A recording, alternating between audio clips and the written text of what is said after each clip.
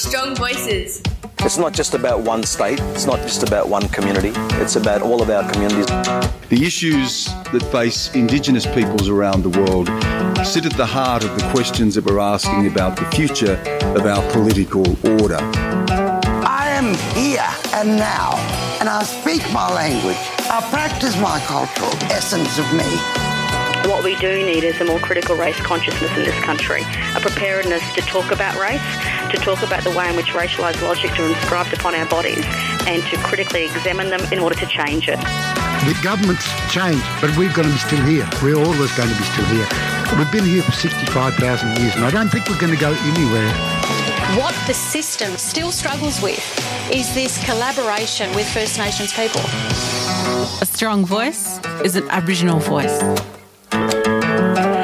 Welcome to Strong Voices, coming to you from the Karma Radio studios on Arrrente country in Central Australia and broadcasting to all nations through Vast Channel 911 on Aitken FM in Mbantua, Alice Springs via the Karma app and online at www.caama.com.au. Today is Wednesday, the 28th of August 2019. My name is Damien Williams. Thanks for tuning in. Coming up on today's program, we will hear about a federal court case that is currently underway, challenging the coalition government's decision to give the go-ahead for a Chinese coal mine on Gomeroi country. We will also hear about the Alice Springs Town Council's decision to fly the Aboriginal flag on top of ANZAC Hill for 364 days of the year. And finally, we will hear about a first-of-its-kind racism survey on school students. We will also hear the latest in Aboriginal and Torres Strait Islander news. Hey, this is Kathy Freeman. You're listening to Strong Voices on Karma Radio. In April 2015, the Gomeroi Traditional Custodians of Central New South Wales and Central South Queensland sought a declaration from the Commonwealth Environment Minister to protect several significant areas from destruction by a proposed Chinese open-cut coal mine on the Liverpool Plains in northwest New South Wales. Brendan Dobby, Principal Solicitor with the Environmental Defenders Office, New South Wales, is acting for Veronica Dolly Talbot, a member of the Gomeroi Traditional Custodians, who is suing Environment Minister Sussan Ley after she rejected their heritage protection bid in favour of a controversial Chinese coal projection. The Environmental Defenders Office is a public interest environmental law organisation, and we also do a lot of work with Aboriginal clients in relation to the protection of cultural heritage. Our remit is to represent community groups and Aboriginal groups and other environmental groups who want to bring their cases to the court but otherwise wouldn't have sufficient funding to do that. So we've filed this challenge in the federal court, which is at its kind of very early stages, the first preliminary hearing. It's our job to argue before the court that the Minister has made a decision that wasn't in keeping with the requirements of the Act and is therefore unlawful and should be invalidated.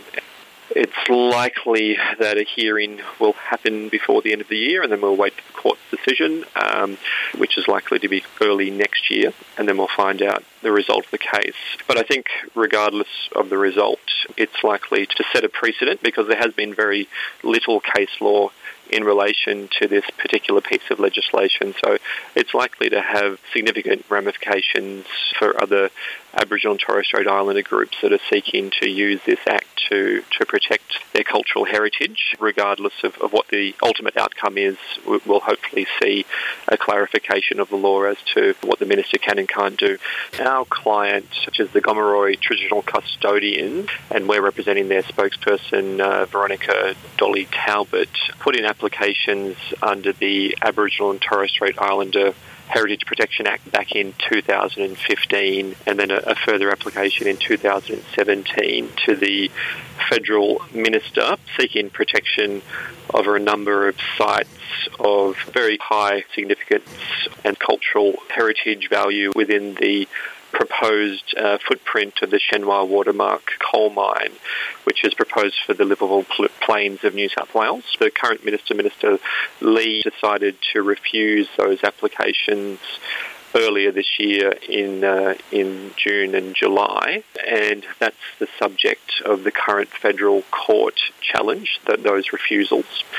Now, even though the Minister acknowledged that the areas that the Gomeroi sought protection for were immeasurable areas of cultural heritage, and that the construction of the proposed mine would destroy those areas, and that the New South Wales law in fact did nothing to protect them, she still went ahead and refused, citing the social and economic benefits that would flow to the local community from the mine if it went ahead as the reason that she decided not to issue those protective declarations. Our client is arguing that those decisions were invalid, having regard firstly to the purpose of the Heritage Protection Act, which in fact is to protect cultural heritage, and also the constitutional basis for the Act, and implying that there is a limit on the Minister's discretion when she is deciding whether or not to protect cultural heritage under that Act. And in this case, she stepped outside the bounds of that discretion, such that her decision was unlawful. This case was interesting in that the Minister in fact acknowledged that all of the sites for which the Gomeroi sought protection were highly significant, but nonetheless she still decided that the economic and social benefits from the mine outweighed the protection of that cultural heritage. So it's different to other applications that we've been involved in for other clients, where there's often a decision by the Minister that the threshold of significance isn't met. And I guess that's why this decision is so significant, in that there was a clear acknowledgement of the high value and significance of these sites, but nonetheless the decision was still made not to issue those protective declarations. You said that there has been very few cases similar to this. I mean, have there been any cases that you could draw reference to? There have been a handful, but the particular facts of this matter are quite unique, so there isn't a whole lot of guidance that can be drawn from the cases that have been decided. The Minister made her decision while acknowledging the cultural significance of the site. She said the potential economic returns outweighed the cultural significance. Again, when we look at environmental issues, there seems to be a standoff between environmental cultural issues versus big money. That's certainly the approach that the Minister has taken in that matter. I mean, she's required to undertake, I guess, a balancing exercise under the Act, and she's found that regardless of the significance of these sites, the fact that this particular mine is going to have the social and economic benefits that she sees as flowing from that mine, and that has led to her decision to refuse to make those protective declarations. And then that, I guess, is the reason why the Gomeroi people are upset about this decision and are doing everything they can to seek to challenge that. This is obviously going to take some time. I mean, what grounds would the government have to challenge? If the decision goes with the Gomeroi people, what happens then? Well, that would mean that the Minister's decision that she's made to refuse the applications would be invalidated by the court, and she would then be required to remake those decisions according to the proper procedure and law that's set out by the Act. There's not necessarily a guarantee that a future decision would be made to grant a protective declaration, but hopefully there would be some guidance from the court as to what the proper process is in that circumstance. Is there a possibility, though, that it can go to another level? Yes, so it's currently in the federal court, and there are obviously appeal mechanisms from the federal court all the way up to the High Court. So depending on what the decision is, and we're still a long way away from that, as I mentioned, we're just at the very beginning of these proceedings. It's unlikely that the Federal Court will issue their judgment this year, but there are appeal mechanisms, firstly to the full bench of the Federal Court and then to the High Court after that. We're very happy and privileged to be working with the Gomeroi Traditional Custodians and to be acting for Dolly Talbot in this case. We're confident that we can run a strong argument and hopefully get some good precedent and a good result for the Gomeroi in their continued fight to protect their cultural heritage.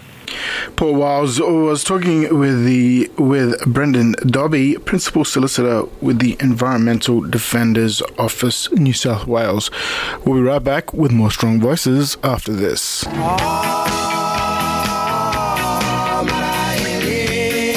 Hey mob, this is Patrick Johnson and you're listening to Strong Voices. Be deadly and stay deadly. Since November of 2017, Alice Springs Town Councillor, Arrrente and Miring woman Catherine Satour has pushed for the Aboriginal flag to be flown all year round on top of ANZAC Hill, a place that has dual significance to the Central Arrente people and those men and women that have served our country in times of war. And in an historic moment for the town of Mbantua, Alice Springs, the Aboriginal flag will be flying for 364 days of the year.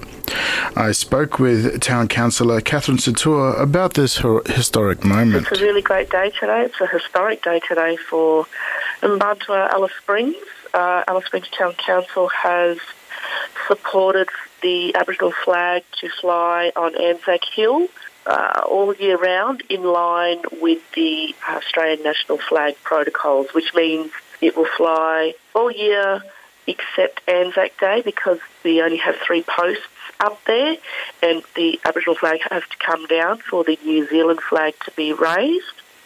And Remembrance Day, all flags, so the Australian flag, the Northern Territory flag and the Aboriginal flag will be flown at half-mast. Oh, cool. So it will stay up there for Remembrance Day?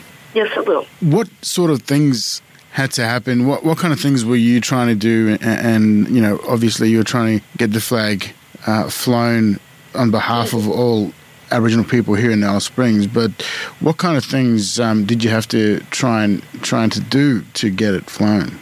When I was running for council election, my focus was on strengthening our community and getting Aboriginal people involved more in conversations, because I could see a lot of conversations were going on, but there wasn't a lot of inclusion of Aboriginal people, and I think that's really important because Aboriginal people's voices and views need to be at the table about some discussions. So for me, the Aboriginal flag was a continuation of a 20-year ask. So many local custodians, Central Arrente people have been asking for the flag to be flown for just over 20 years. And it was a motion that I tabled back in November 2017, and it was met with a lot of resistance and a lot of requests to go and get further information, further documentation to table and support, and I did all that, pulled it all together, tabled it, so everything that was asked of me to go and prove was done, and that's when we did get the flag to fly for 3 occasions of the year, which was NAIDOC Week, Reconciliation Week and National Sorry Day. Of course, the original ask was for all year round, but there was a compromise. And then I kind of stepped away from it, Damien, just to allow the community to take control of the conversation and really drive that push. And over the last 12 months or more, the community has really driven that, showing that, hey, we want the flag up more often, we want to be involved, we want to have a seat at the table at, important discussions. And so I didn't realise that this was going to be an item of discussion at a recent meeting, I think it was about 2 weeks ago. And I saw the opportunity to table it because obviously it's been well in the media that the community is behind it.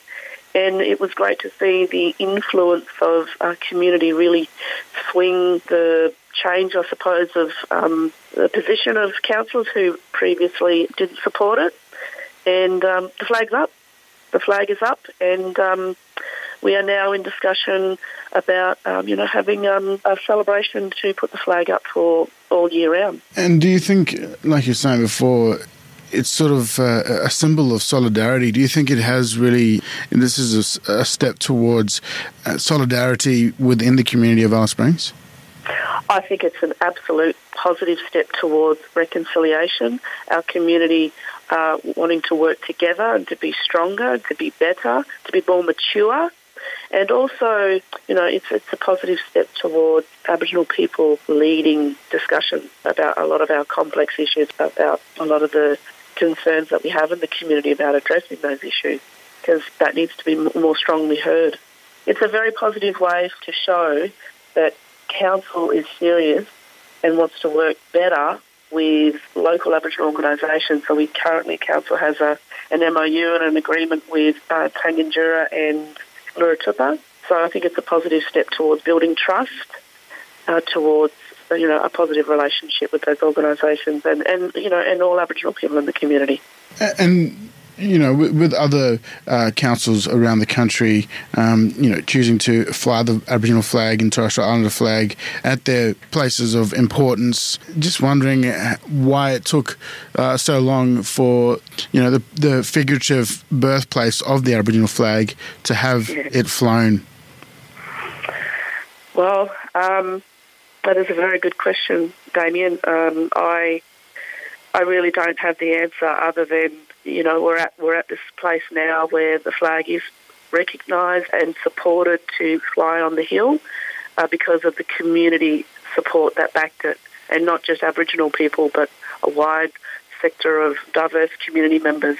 So we're at this position now, and yes, there is a conversation about the Torres Strait Islander flag, but first and foremost, as Alice Springs is geographically located on Mbantua, Central Arrente country, let's acknowledge Central Arrente people first and foremost, and then have a conversation about, the Torres Strait Islander flag to fly on, Arrente country. So would that mean, erecting another pole or something like that as well, or...? Yeah, so those discussions will take place. A report is being prepared right now, and we'll have those discussions in council and with the community at the appropriate time. But for right now, there is a footing and a pole and a flag to put the Aboriginal flag on ANZAC Hill, a dual site of significance. So it's a war memorial and a Central Arrente cultural site.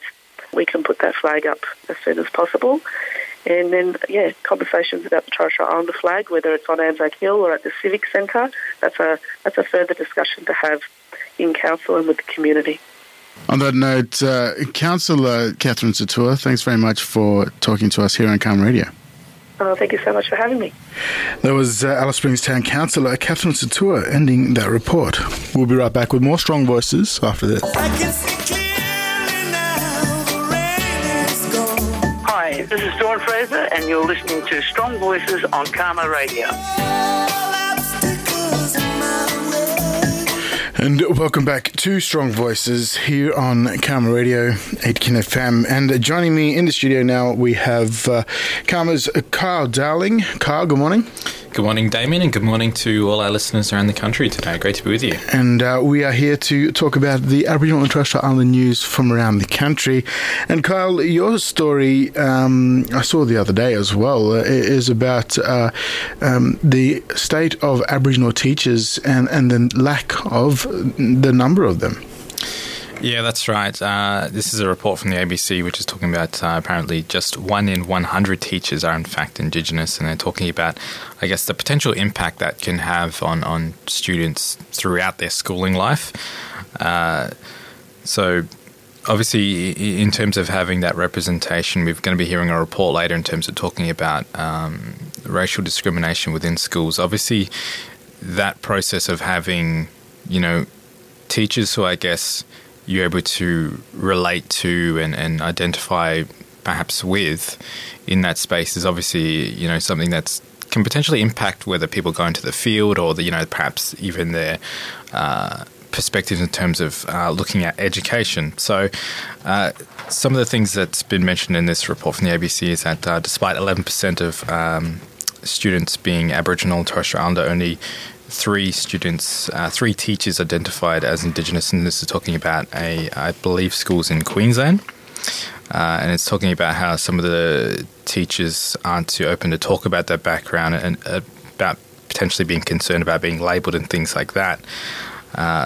So obviously within this space, having those diverse backgrounds, we've heard from, various different groups through this process, through the ABC, talking with different people who are talking about, I guess, again, that impact it can have when you're able to see the different teachers within this space and what sort of impacts. As we know, it's not just Aboriginal and Torres Strait Islander, it's other sort of ethnic groups as well within this space. And we're still seeing, I think, at the national level, not enough of that other representation within these spaces. So I guess, again, it comes back to the question of why we aren't seeing the different teachers from these backgrounds involved in this space, and is it partly because we don't have those teachers at the moment? People aren't seeing it as an environment where they're perhaps represented or things like that, or perhaps that, they're seeing it as not an environment that they can relate to. So definitely something that I think impacts people's sort of perspectives within those environments. Yeah, and like you're saying, it can play a big part in inspiring our younger mob too to finish school and do that kind of stuff as well. Like, you think about a career in teaching and education as well.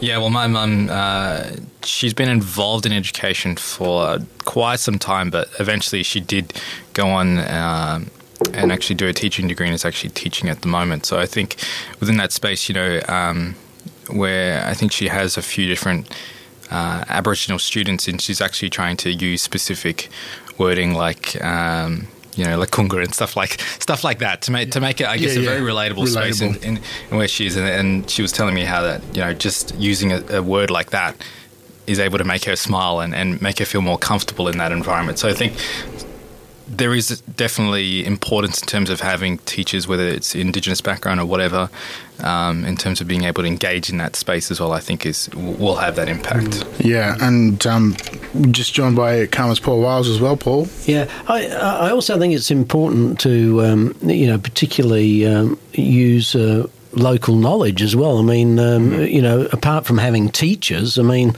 there are many within the local community who may not necessarily have teaching degrees, but across a broad range of areas, health and education, we are seeing more and more now of connecting with traditional people and to use and share their knowledge and their history with non-Indigenous students. And Alice Springs and Mbantua is, an ideal setting for that, because we have living culture around us. So, I think there should be, I'm not saying that schools aren't already doing it, but I mean, it's certainly a model that could go to the rest of the country. I mean, we know, in the eastern seaboard, many Aboriginal people were removed from country and pushed inland. Their traditional lands and country is still relevant, and their descendants have a rightful place to share that cultural knowledge with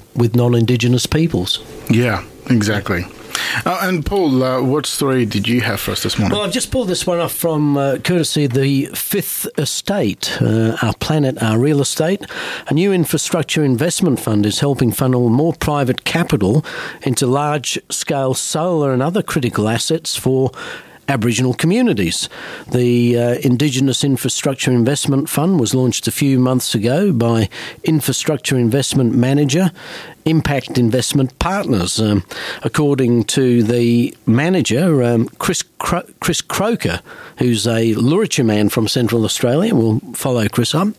The purpose of the fund is to improve Indigenous economic participation and access to infrastructure services such as reliable electricity, clean and safe drinking water, improved healthcare and better access to quality education. The fund will create jobs for Aboriginal people and boost economic engagement through procurement and leasing from Indigenous landholders.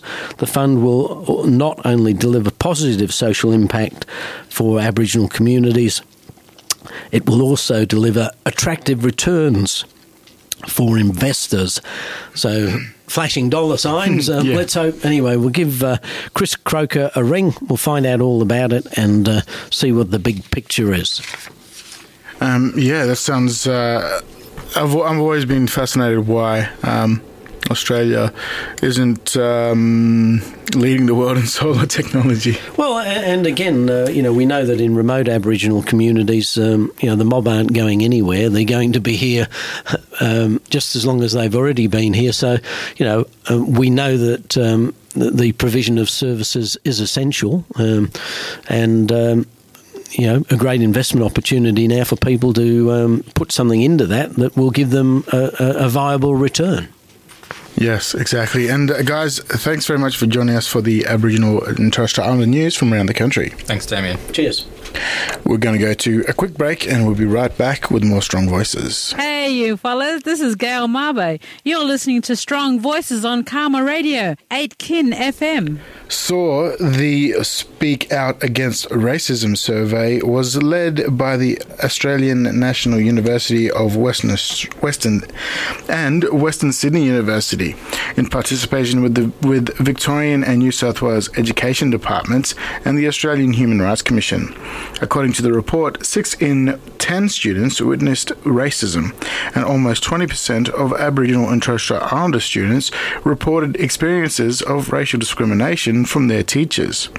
Karma's Kyle Dowling spoke with the lead researcher from ANU, Associate Professor Naomi Priest, who explains how and why the survey was conducted. So this is a survey where we surveyed students in years 5 to 9 across New South Wales and Victoria in primary schools and high schools, about 4,500 students in government schools. And what we wanted to do was to find out about their experiences of racial discrimination, their responses to it, and how it was impacting on their health and well-being. I mean, we know you only have to switch on the TV, or I'm sure for many of your listeners, it's not new information that racism is a major issue, but we really wanted to document that and really document the burden of that, those experiences of racism for children and young people, to prompt action in this area, but also provide a benchmark so that we can track progress over time. And in terms of how the survey was conducted, was it just like a question-based thing, or how did that work? Yeah, so it was a series of questions. We had this amazing team of research assistants who went out to schools and went into classrooms, and students filled in surveys, so quite an extensive operation, as you can imagine. What have the surveys revealed so far? What we found is that 1 in 3 students report experiencing racial discrimination, and that the burden of those experiences are, unsurprisingly, far higher for Aboriginal and Torres Strait Islander students and for students from ethnic minority backgrounds. They're twice as likely to report those experiences, as well as students who are born overseas. And the majority of students, around 2/3, also reported witnessing other students experiencing discrimination. So this is something that is impacting on nearly all children and young people, and again is a major issue for them. I mean, that's obviously, like you said, a very significant amount. Were you surprised by that? Am I surprised that children and young people experience and witness racism? I mean, I think we know that what happens in wider society, what happens in the media, of course that filters down to our school classrooms and to the lives of children and young people. So I think these data strengthens calls for action that community members have been making for a very, very long time. And as someone who, is Aboriginal and having experienced racism going through school as well, it does have a very profound impact on you. Obviously, that's it's a difficult point in time when you're going through school, obviously, and then you're growing as well as an individual. But that process, I think, is often quite a significant one when you're experiencing racism, because obviously you're going through that point in time where you're sort of discovering your identity and who you are and things like that. And when, that particular side is attacked by you, it can have a very profound impact, can't it? you're exactly right. And certainly other work tells us, and I've been involved in some of it myself, exactly what you've just said. Because obviously children and young people and adolescents, they're such critical times for identity formation and working out who you are and your place in the world and where you fit. So, I mean, racism and discrimination, of course, have potential for harm for anyone who experiences it, but even more so for children and young people. And everyone has a right to be safe at school and outside of school as well. Do you think that understanding in terms of perhaps not, I guess the levels of discrimination and racism is perhaps not as understood, but do you think that understanding that it does exist is getting out there more?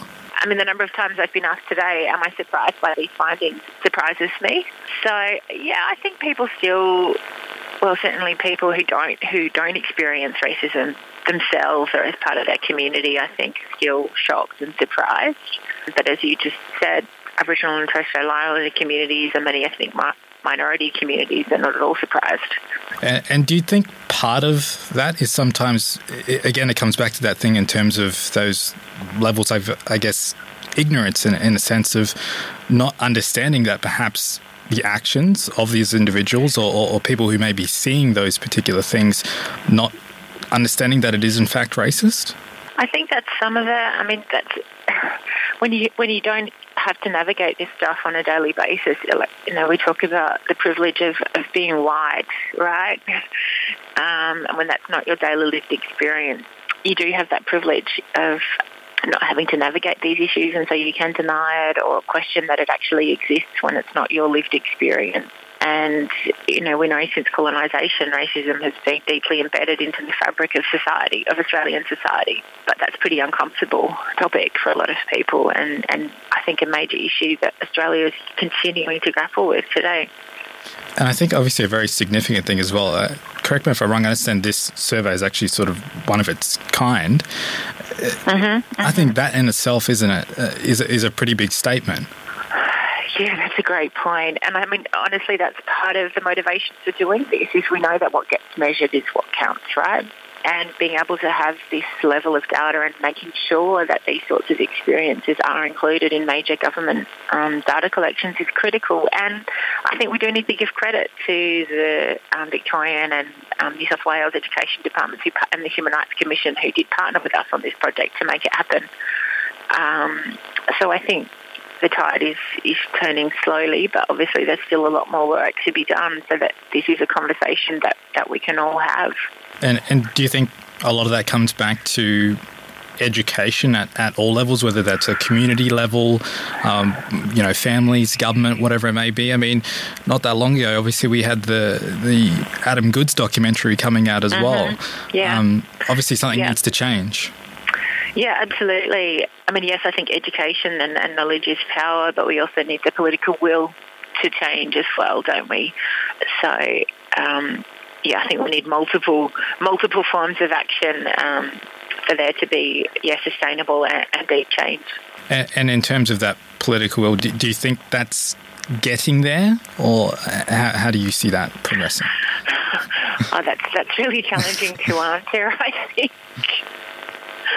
I mean, the fact that we can have reports like this come out and even have a conversation and have education departments stepping up and measuring these sorts of experiences, I think that's a positive. But, I think there's a lot more need for really careful, deep listening and change. So what are some of the next steps from this point now then? Yeah, so the next phase of the project, we already have developed and piloted and are writing up at the moment a program that we developed for schools to support teachers and students to speak out against racism when it occurs. So that'll be out early next year. Obviously, supporting schools to do more in this space is important, but it can't just be left up to schools, and certainly not to students themselves. That's part of it, but that's only a small piece of the pie. We need we need all of society to step up and continue to address this issue. You know, we've got coronial inquests happening around the country, or have happened around the healthcare system or the criminal justice system. You know, we really need political leadership and systemic reform around some of these issues, and, you know, of course, follow up from Uluru statements, and, you know, they're really fundamental issues as well that need to be addressed, and that all filters down to the sort of data that we're seeing in this report that's out today. That was the lead research of the Speak Out Against Racism survey, Associate Professor Naomi Priest. And that concludes Strong Voices for today. If you want to check out any of the stories that we've covered, they will be posted on our website at www.caama.com.au. Hope you have a lovely day. Strong Voices.